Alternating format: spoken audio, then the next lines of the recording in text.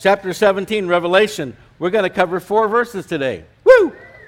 Okay, so just by way of introduction, in previous weeks, if you've been with us all along, we've been introduced to a number of significant individuals, you might say.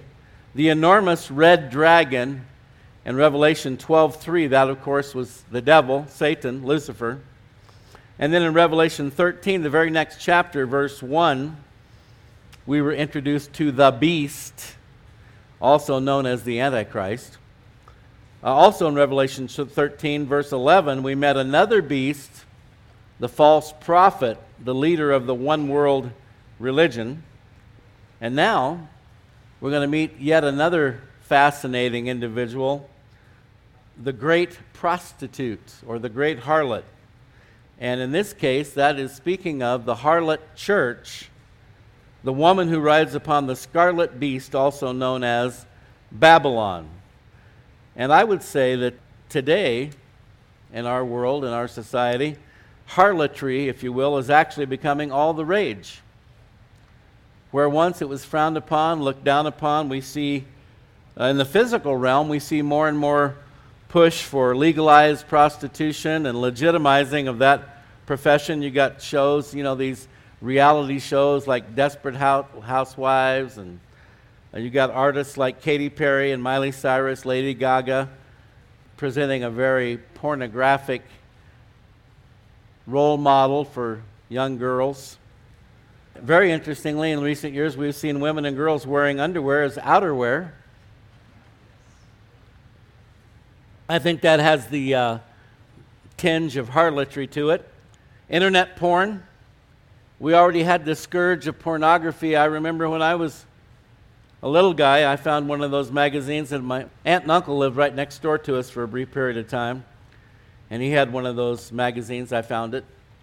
And of course, it's been polluting and corrupting the hearts and minds of young and old for quite a long time. But now we even have it on the internet. And it's interesting because in light of all this, it's so much for women's lib, right? Women allowing themselves to be sold off as sex objects.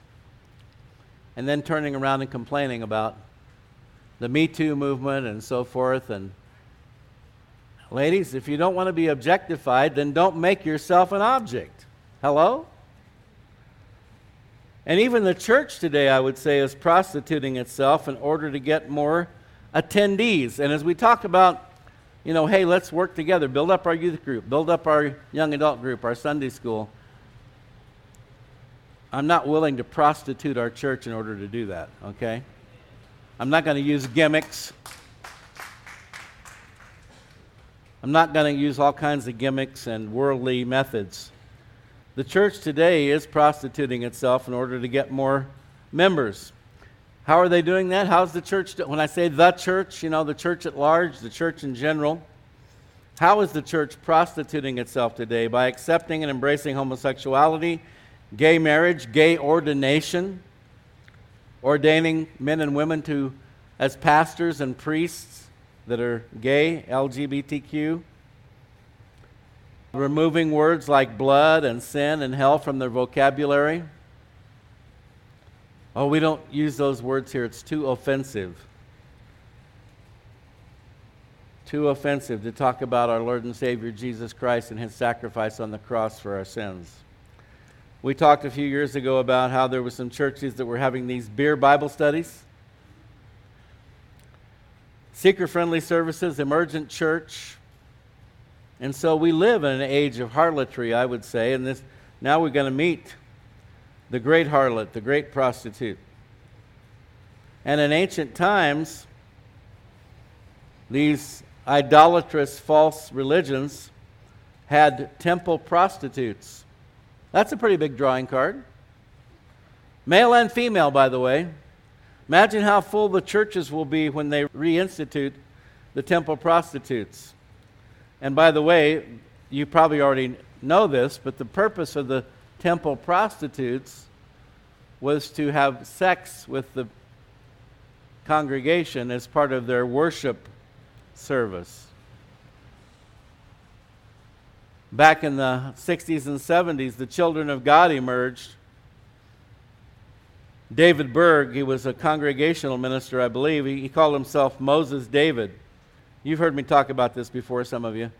The Children of God used the same methodology. They taught the young people that they brought into the cult, supposed to be Christians. There's a number of famous people who were part of Children of God. Joaquin Phoenix, the whole Phoenix family, River Phoenix, who died of a drug overdose. Most of the people who grew up in that movement are totally messed up now. But they would teach their young people to have sex in order to bring other young people into the movement. They said they taught them that they were showing them the love of God by doing that. But probably just a preview of coming attractions. Now, before we get into the body of the message, I would like to read, it's not real long, but it's a little bit long, an excerpt from the Bible Knowledge Commentary, because it gives us some real good insight into the significance of literal and symbolic Babylon. And I quote, "The Bible is full of information about Babylon as the source of false religion. The record beginning with the building of the Tower of Babel, Babylon, Genesis 10 and 11. The name Babel suggests confusion, Genesis 11:9. Later, the name was applied to the city of Babylon, which itself has a long history dating back to as early as 3,000 years before Christ. One of its famous rulers was Hammurabi, 1728 BC to 1686 BC. After a period of decline, Babylon again rose to great heights under Nebuchadnezzar, about 600 years before Christ. Nebuchadnezzar's reign, 605 to 562 BC, and the subsequent history of Babylon is the background of the book of Daniel. Babylon was important not only politically but also religiously. Nimrod, who founded Babylon, Genesis 10, 8 through 12, had a wife known as Semiramis, who founded the secret religious rites of the Babylonian mysteries, according to accounts outside the Bible. Semiramis had a son with an alleged miraculous conception, as in like virgin birth, who was given the name Tammuz, and in effect was a false fulfillment of the promise of the seed of the woman given to Eve in Genesis 3:15. Various religious practices were observed in connection with this false Babylonian religion, including recognition of the mother and child as God, and of creating an order of virgins who became religious prostitutes. Tammuz, according to the tradition, was killed by a wild animal and then restored to life. We learned recently that the Antichrist is going to have a counterfeit resurrection, did we not? A satanic anticipation and counterfeit of Christ's resurrection. Scripture condemns this false religion repeatedly. Jeremiah 7:18, Jeremiah 44:17 through 19 and 25, Ezekiel 8:14. The worship of Baal, we call him Baal, but really the proper pronunciation is Baal. It's just a little harder to say. The worship of Baal is related to the worship of Tammuz. And I've pointed out myself in the past how if you look at all the various cult groups, you see common denominators woven through all these false belief systems and cults. Why is that? Because they're all authored by the same person, Satan. Just like our Bible has been authored by God, and so there's a continuous thread through the Bible. Everything ties together, everything connects. We've said over and over again, the best commentary on the Bible is the Bible. You see the same thread through all these satanic, Luciferian belief systems because he's the author of all of it. After the Persians took over Babylon in 539 BC, they discouraged the continuation of the mystery religions of Babylon. Persia is modern-day Iran. Subsequently, the Babylonian cultists moved to Pergamum, or Pergamos, where one of the 7 churches of Asia Minor was located. Revelation 2:12 through 17. Crowns in the shape of a fish head were worn by the chief priests. Now that's the kind of guy you really want to get behind.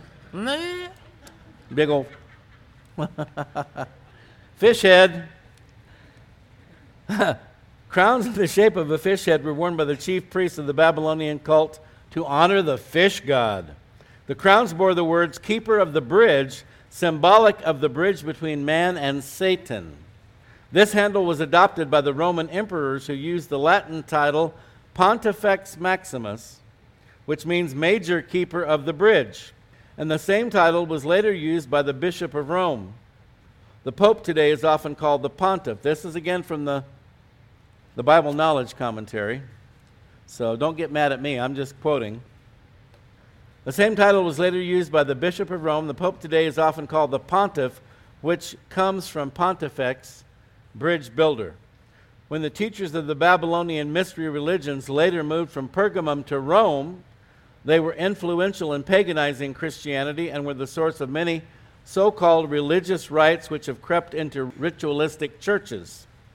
Babylon then is the symbol of apostasy and blasphemous substitution of idol worship for the worship of God in Christ. In this passage, Babylon comes to its final judgment. So that's some info from the Bible Knowledge Commentary on Babylon. Let's pray. Father God, we lift up this time in your word. We thank you. Your word is amazing. It's awesome. It's supernatural. It's powerful.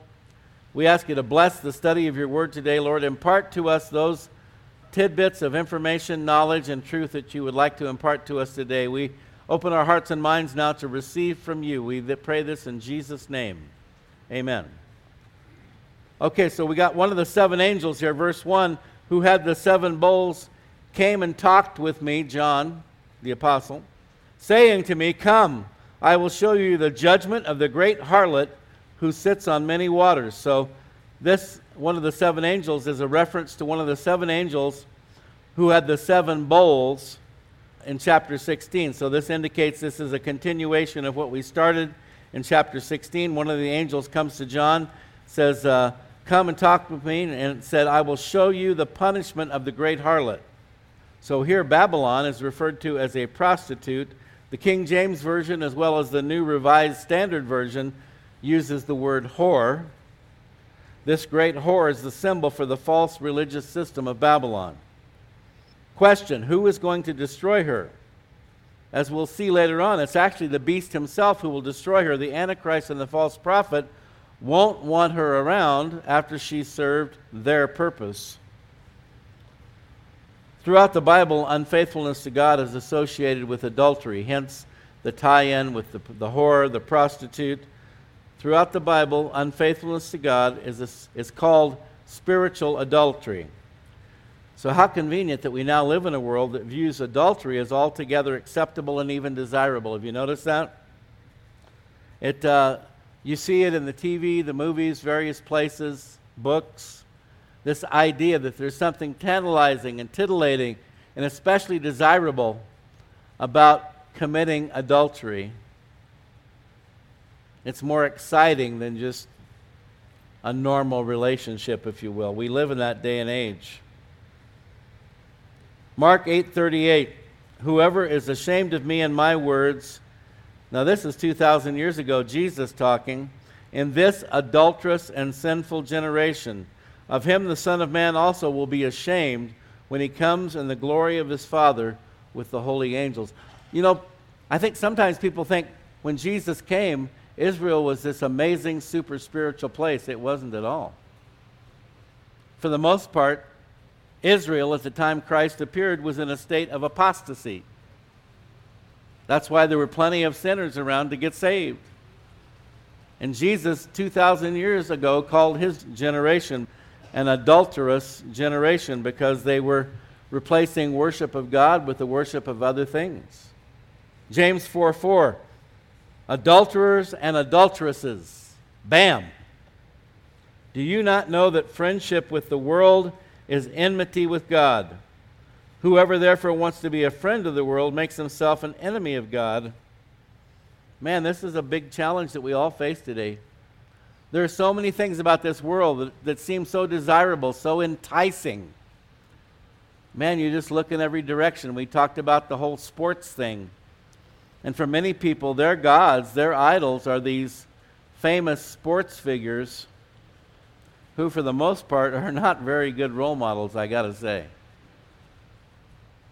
But it could be the entertainment industry, music, actors, musicians, politicians, wealthy, techno elite, worshiping a Bill Gates or a Mark Zuckerberg or what have you, Jack Dorsey from Twitter. Well, James lays it out there. Do you not know that friendship with the world is enmity, makes you an enemy of God? You're at war with God. Whoever therefore wants to be a friend of the world makes himself an enemy of God. And sadly, many people are trying to walk the line, aren't they? We used to say it this way, 1 foot in the world and 1 foot in the kingdom of God. That doesn't work. Eventually, you're going to go fall on one side or the other. And if you wind up falling on one side or the other, I can pretty much guarantee you it's not going to be on the God side. You need to get off the fence, off the line, and stand firmly in Christ's camp. We also have met in the book of Revelation 4 women. Number 1, Jezebel, symbolizing apostasy creeping into the church in chapter 2, verse 20. We saw Israel depicted as the woman with the 12 stars, representing the 12 tribes of Israel in chapter 12, verse 1. And now we have the harlot, the final apostate world system, world religion, chapter 17. And then the good news, in chapter 19, verse 7, we have the bride of Christ. That's the lady we want to identify with. We're told here that this great whore, this great harlot or prostitute, sits on many waters. Verse 15, which we won't get to today, but we'll read it because it tells us what these waters are. Revelation 17:15. Then he said to me, the waters which you saw where the harlot sits are peoples, multitudes, nations, and tongues. And so in the Bible, often we saw in chapter 13 how the beast rose up out of the sea. This is the sea of humanity. So often in the Bible, these waters represent peoples. And that's exactly what the angel tells John here. The waters which you saw where the harlot sits are peoples, multitudes, nations, and tongues. Now, we know that the government of the beast, the Antichrist, is going to be universal and worldwide. And so the harlot will be in cahoots with him. She sits on or over the nations of the world, drawing all the people of the earth into spiritual adultery. And I don't know if you've noticed this, but people are oftentimes much more ready, willing, and able to embrace a false belief system than to embrace the true belief system. Have you noticed that? They'll go for the occult, they'll go for witchcraft, they'll go for any number of things. You know, transcendental meditation, yoga, which is actually a religion. One of the biggest deceptions that's been foisted upon the populace today is that yoga is about breathing and relaxation. At its roots, at its core, it is a religion. And it's not the religion, God's religion. But people are often much more willing to embrace the lie than they are to embrace the truth. So, especially once all the Christians have been removed from the planet in the rapture, it's going to be a piece of cake to suck the rest of the world into this adulterous, false worship. Verse 2. Woo! With whom the kings of the earth committed fornication, and the inhabitants of the earth were made drunk with the wine of her fornication. So the rulers of the 10 sectors, we've talked about this. This is a game plan. It's already been laid out. You know, no more independent sovereign nations, but we'll have 10, kind of like Hunger Games. How many of you saw Hunger Games? A lot of these movies have a very prophetic tinge to them, let me tell you. There will be 10 sectors. And these world leaders, these world rulers over these 10 sectors, under the ultimate authority of the beast, the Antichrist, will be, quote, in bed with the one world religion. An unholy alliance between church and state. Don't we hear that all the time? Separation of church and state. You know, all that's not a law. Did you know that? Thomas Jefferson wrote a private letter referring to the fact that the state, the government, has no right to interfere with the church. Do you know what that's what it's about? Did you know that? And they flipped it. Instead of understanding, realizing, and promoting the fact that Jefferson was speaking, was never made a law, but he was speaking about the fact that the government has no right to interfere with the affairs of the church. But what do they tell you today? Oh no, you can't do that. You can't pray in school. You can't read your Bible in school. You can't bring your Bible to work and put it on your desk. Separation of church and state. But during the tribulation, there will not be any separation of church and state, because it'll be a one-world, Luciferian, satanic, idolatrous, blasphemous, Babylonian worship system, and everybody's going to be in. We're already seeing, folks, the beginning of it. You realize the whole abortion industry is nothing more than infant sacrifice? It's just a carryover from ancient pagan Canaan, where they would sacrifice their children to the god Molech and so forth. They have a giant statue with arms like this, and they would heat that thing up so hot when they put the baby on there, it would just incinerate it. The Babylonian harlot is already emerging in our world today. You've heard that expression, absolute power corrupts absolutely. And the blending of the worldwide economic, political, and religious power will be absolutely intoxicating. The inhabitants of the earth were made drunk with the wine of her fornication. If you've ever asked yourself the question, and I'm pretty sure you have, why do some of these people in powerful places, powerful positions, do the things they do? Because it's intoxicating. Once you get a taste of power, influence, money, it's intoxicating. It's like a drug. It feels good, and so you want more and more and more. And we all know that people who are involved with drug addiction, alcohol addiction, they do things that display a complete lack of concern for the welfare of those around them, right? Because they're addicted. And so they lose all sense of morality, what they're doing, how it harms those around them.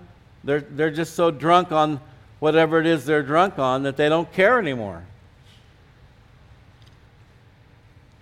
The inhabitants of the earth were made drunk with the wine of her fornication, her adulteries. And we've heard about this before. Chapter 14, verse 8, another angel followed saying, Babylon is fallen, that great city, because she has made all nations drink of the wine of the wrath of her fornication, her adulteries. And just to draw a parallel with the physical world, the Bible is very clear about the results of intoxication with wine.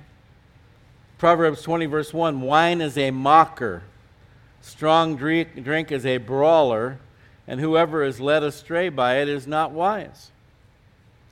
Proverbs 23:29, who has woe, who has sorrow, who has contentions, who has complaints, who has wounds without cause. It's describing all the things that happen to somebody who gets drunk and they're stumbling around and don't know where they are, they get injured, redness of eyes, those who linger long at the wine, those who go in search of mixed wine. Do not look on the wine when it is red, when it sparkles in the cup, that enticement, when it swirls around smoothly. At the last it bites like a serpent and stings like a viper. Your eyes will see strange things, and your heart will utter perverse things. Yes, you will be like one who lies down in the midst of the sea, or like one who lies on the top of the mast, saying, they have struck me, but I was not hurt. They have beaten me, but I did not feel it. When shall I awake that I may seek another drink? And so that's a physical description, but it ties over into the impact that this one world harlot religion will have on the earth. People love, like I said, anything but the truth, the ritual, the visual effects, Ephesians 5:18, do not be drunk with wine in which is dissipation, but be filled with the Spirit. So the contrast, but to be filled with the Spirit actually means you are controlled by the Spirit of God. You have willingly given control of your life over to the Holy Spirit. You said, God, you be in charge. Holy Spirit, lead me, guide me. Whereas when we get drunk with wine, we give control of ourselves over to that intoxication. In the NIV it says, do not get drunk on wine which leads to debauchery. Instead, be filled with the Spirit. Debauchery, folks, means extreme indulgence of one's appetites. And so this one world harlot church, there's already in Denver, there's a church where their sacrament is marijuana. Where we take communion, we take the cup, we take the bread, they toke. They smoke. Holy smoke. It's real. Look it up. I forget the name of the church, but that's their sacrament, and I'm sure they're not the only one. There's probably others around just like that. And so that's what this will be like, this harlot church. You can come in and indulge any appetite of the flesh you would like. It's an abomination. It's kind of like when Moses went up on the mountaintop to get the 10 Commandments, and the people are down below having an orgy. They built a golden calf. They're dancing around naked. Only the whole world will be involved in this. And right now, by the way, I was talking to my good friend Hugh, who's up in Colorado right now. He's living in Arizona, but he's spending some time up there this month. And you all know that several years ago they legalized marijuana in Colorado, right? And it starts to be legal here in January of next year. Well, Colorado has I moved there in 1977, I think it was. So conservative, so laid back. I was from California, man. Everybody's going down the freeway like 55, it's chill. And I want to go fast. I'm from California. But now it's totally flipped. Instead of being this laid back, nice, heavily Christian influenced state, Colorado is totally flipped. It's become another liberal state with legalized marijuana, people stoned out everywhere. And you know what? That's exactly what the government wants. They want you stoned out so they can control you. And now it's coming to New Mexico. They want you on antidepressants, antipsychotics, marijuana, anything and everything they can get you on so that you're so whacked out they can get you to do anything they want. This is all by design, folks. All by design. So I want to encourage you guys. When something's illegal, it is a deterrent. I know you can't legislate morality. I've even said that myself. But for certain individuals who still have a respect and a fear of the law, how many of those there are now, I don't know. There's still a percentage of people in the population that when something's illegal, they don't do it. But now there's going to be a great temptation for believers. Well, it's legal now, right? Start guarding your heart and your mind. Start preparing, because there will be temptation, because it'll be legal. Oh, but a little bit won't hurt. Isn't that how it always starts? If you want to talk about the physical relationship between a guy and a girl, a man and a woman, it always starts out, let's hold hands, let's cuddle, let's kiss a little. Rarely does it stop there, am I correct? So maybe it just starts with a little, pot here, a little pot there. Here a pot, there a pot, everywhere a pot. Oh, but it's for medicinal purposes. Didn't Grandma say that about the bottle of whiskey she had in the cabinet? It's for medicinal purposes. Well, in times past that really was true, because there weren't a lot of modern medicines. Sometimes the only painkiller they had before they amputated your leg was a shot of whiskey. But we're headed in that direction, folks. We're headed towards Babylon. Babylon is already emerging. It's already upon us, but it'll reach full strength during the tribulation. The people of the earth who drink the wine of the adulteries of the great harlot will become intoxicated, debauched, and controlled by this man-made, satanically inspired, self-serving religion. Verse 3, so he carried me away in the Spirit into the wilderness, and I saw a woman sitting on a scarlet beast, which was full of names of blasphemy, having 7 heads and 10 horns.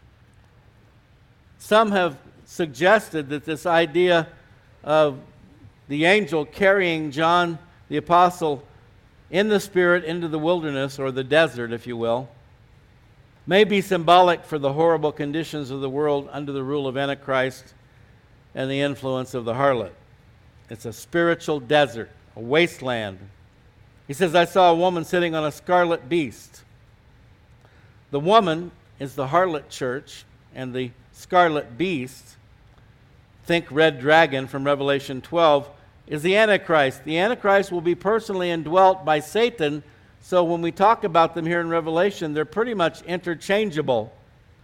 The scarlet beast is the satanically filled Antichrist.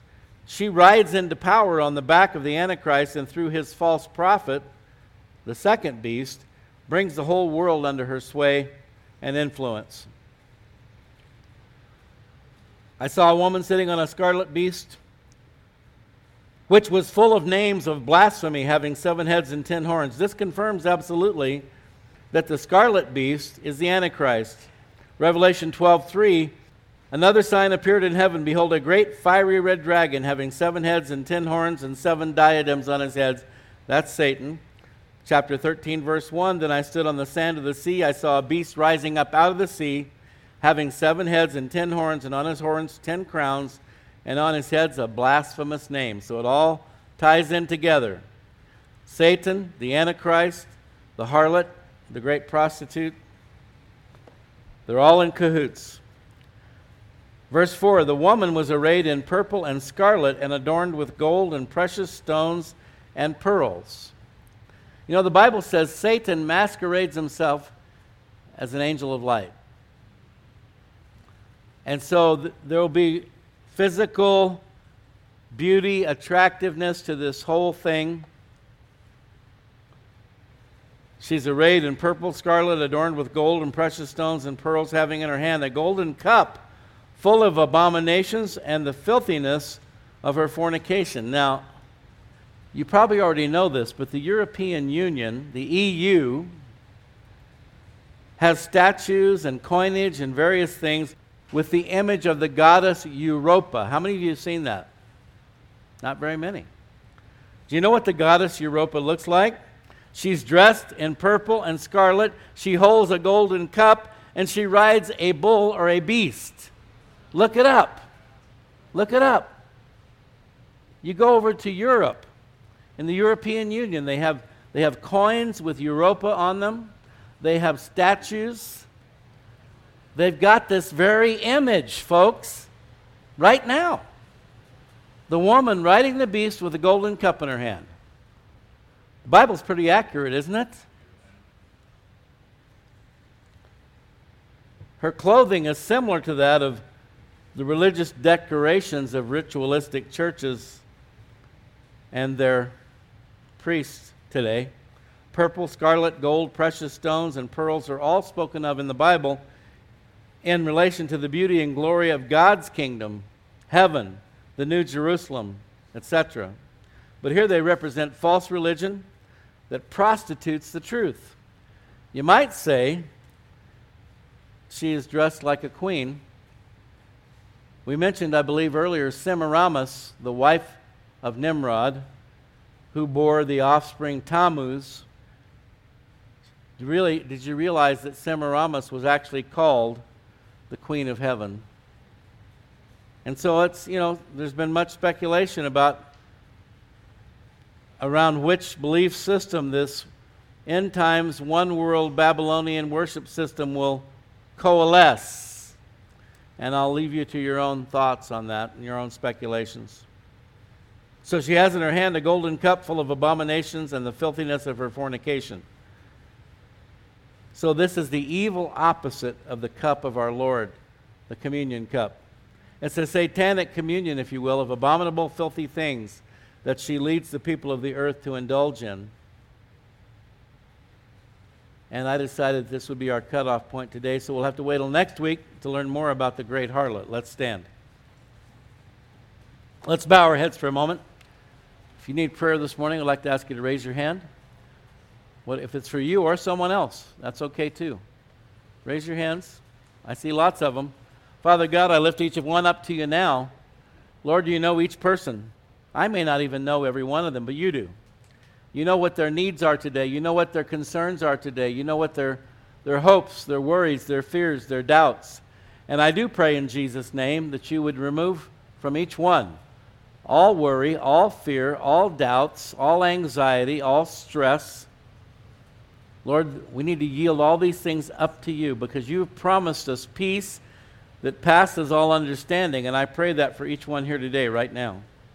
Lord, your word says if we would not be anxious for anything, but to give everything over to you in prayer and supplication with thanksgiving, that you would give us that peace that passes all understanding to guard our hearts and our minds. Father, I pray each one right now that you'd give them that peace that passes all understanding. But Lord, we do lift up to you health concerns. We pray for healing. Lord, for eye trouble, for cancer, for diabetes, for heart disease, for aches and pains, arthritis, allergies.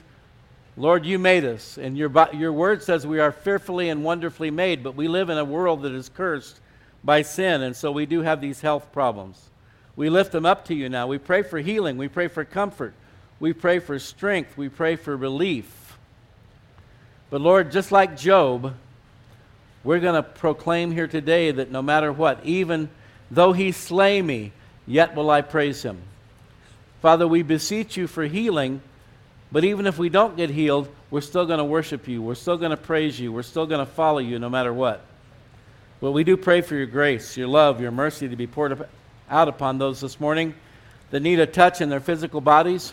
We pray for healing of relationships, Lord, for broken relationships and troubled relationships, whether it be a marriage, a friendship, someone at the office that we work with, in the school, wherever it might be.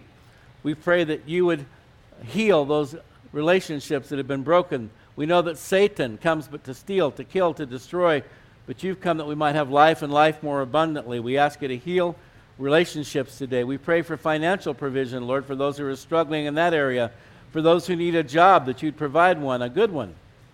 For those who are running short on finances, Lord, you are our provider. No matter where the paycheck comes from, you are our provider. And we thank you for that, and we pray for wisdom on how to properly manage our finances so we don't get into trouble. But Lord, for those who are in trouble, we again pray for grace, for mercy, for help, for strength. Thank you, God, for your faithfulness. Finally, Lord, I pray for anyone here today that is struggling in their relationship with you. Maybe they're doubting, maybe they're uncertain. They don't even know for sure if they know you, that they're born again. Lord, your Holy Spirit comes to live inside of us so that we can know that we know that we know. And I pray that right now for anyone here today not sure of where they stand with you, Lord, that you would help them right now. Give them the gift of faith, the gift of repentance. Give them the ability to open up their heart and mind and to receive you as their Lord and Savior. We thank you for the precious promise that those who call upon the name of the Lord will be saved.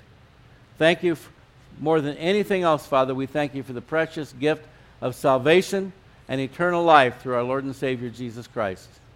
Now we ask, Lord, that you receive our final offering of praise this morning. In Jesus' name, amen.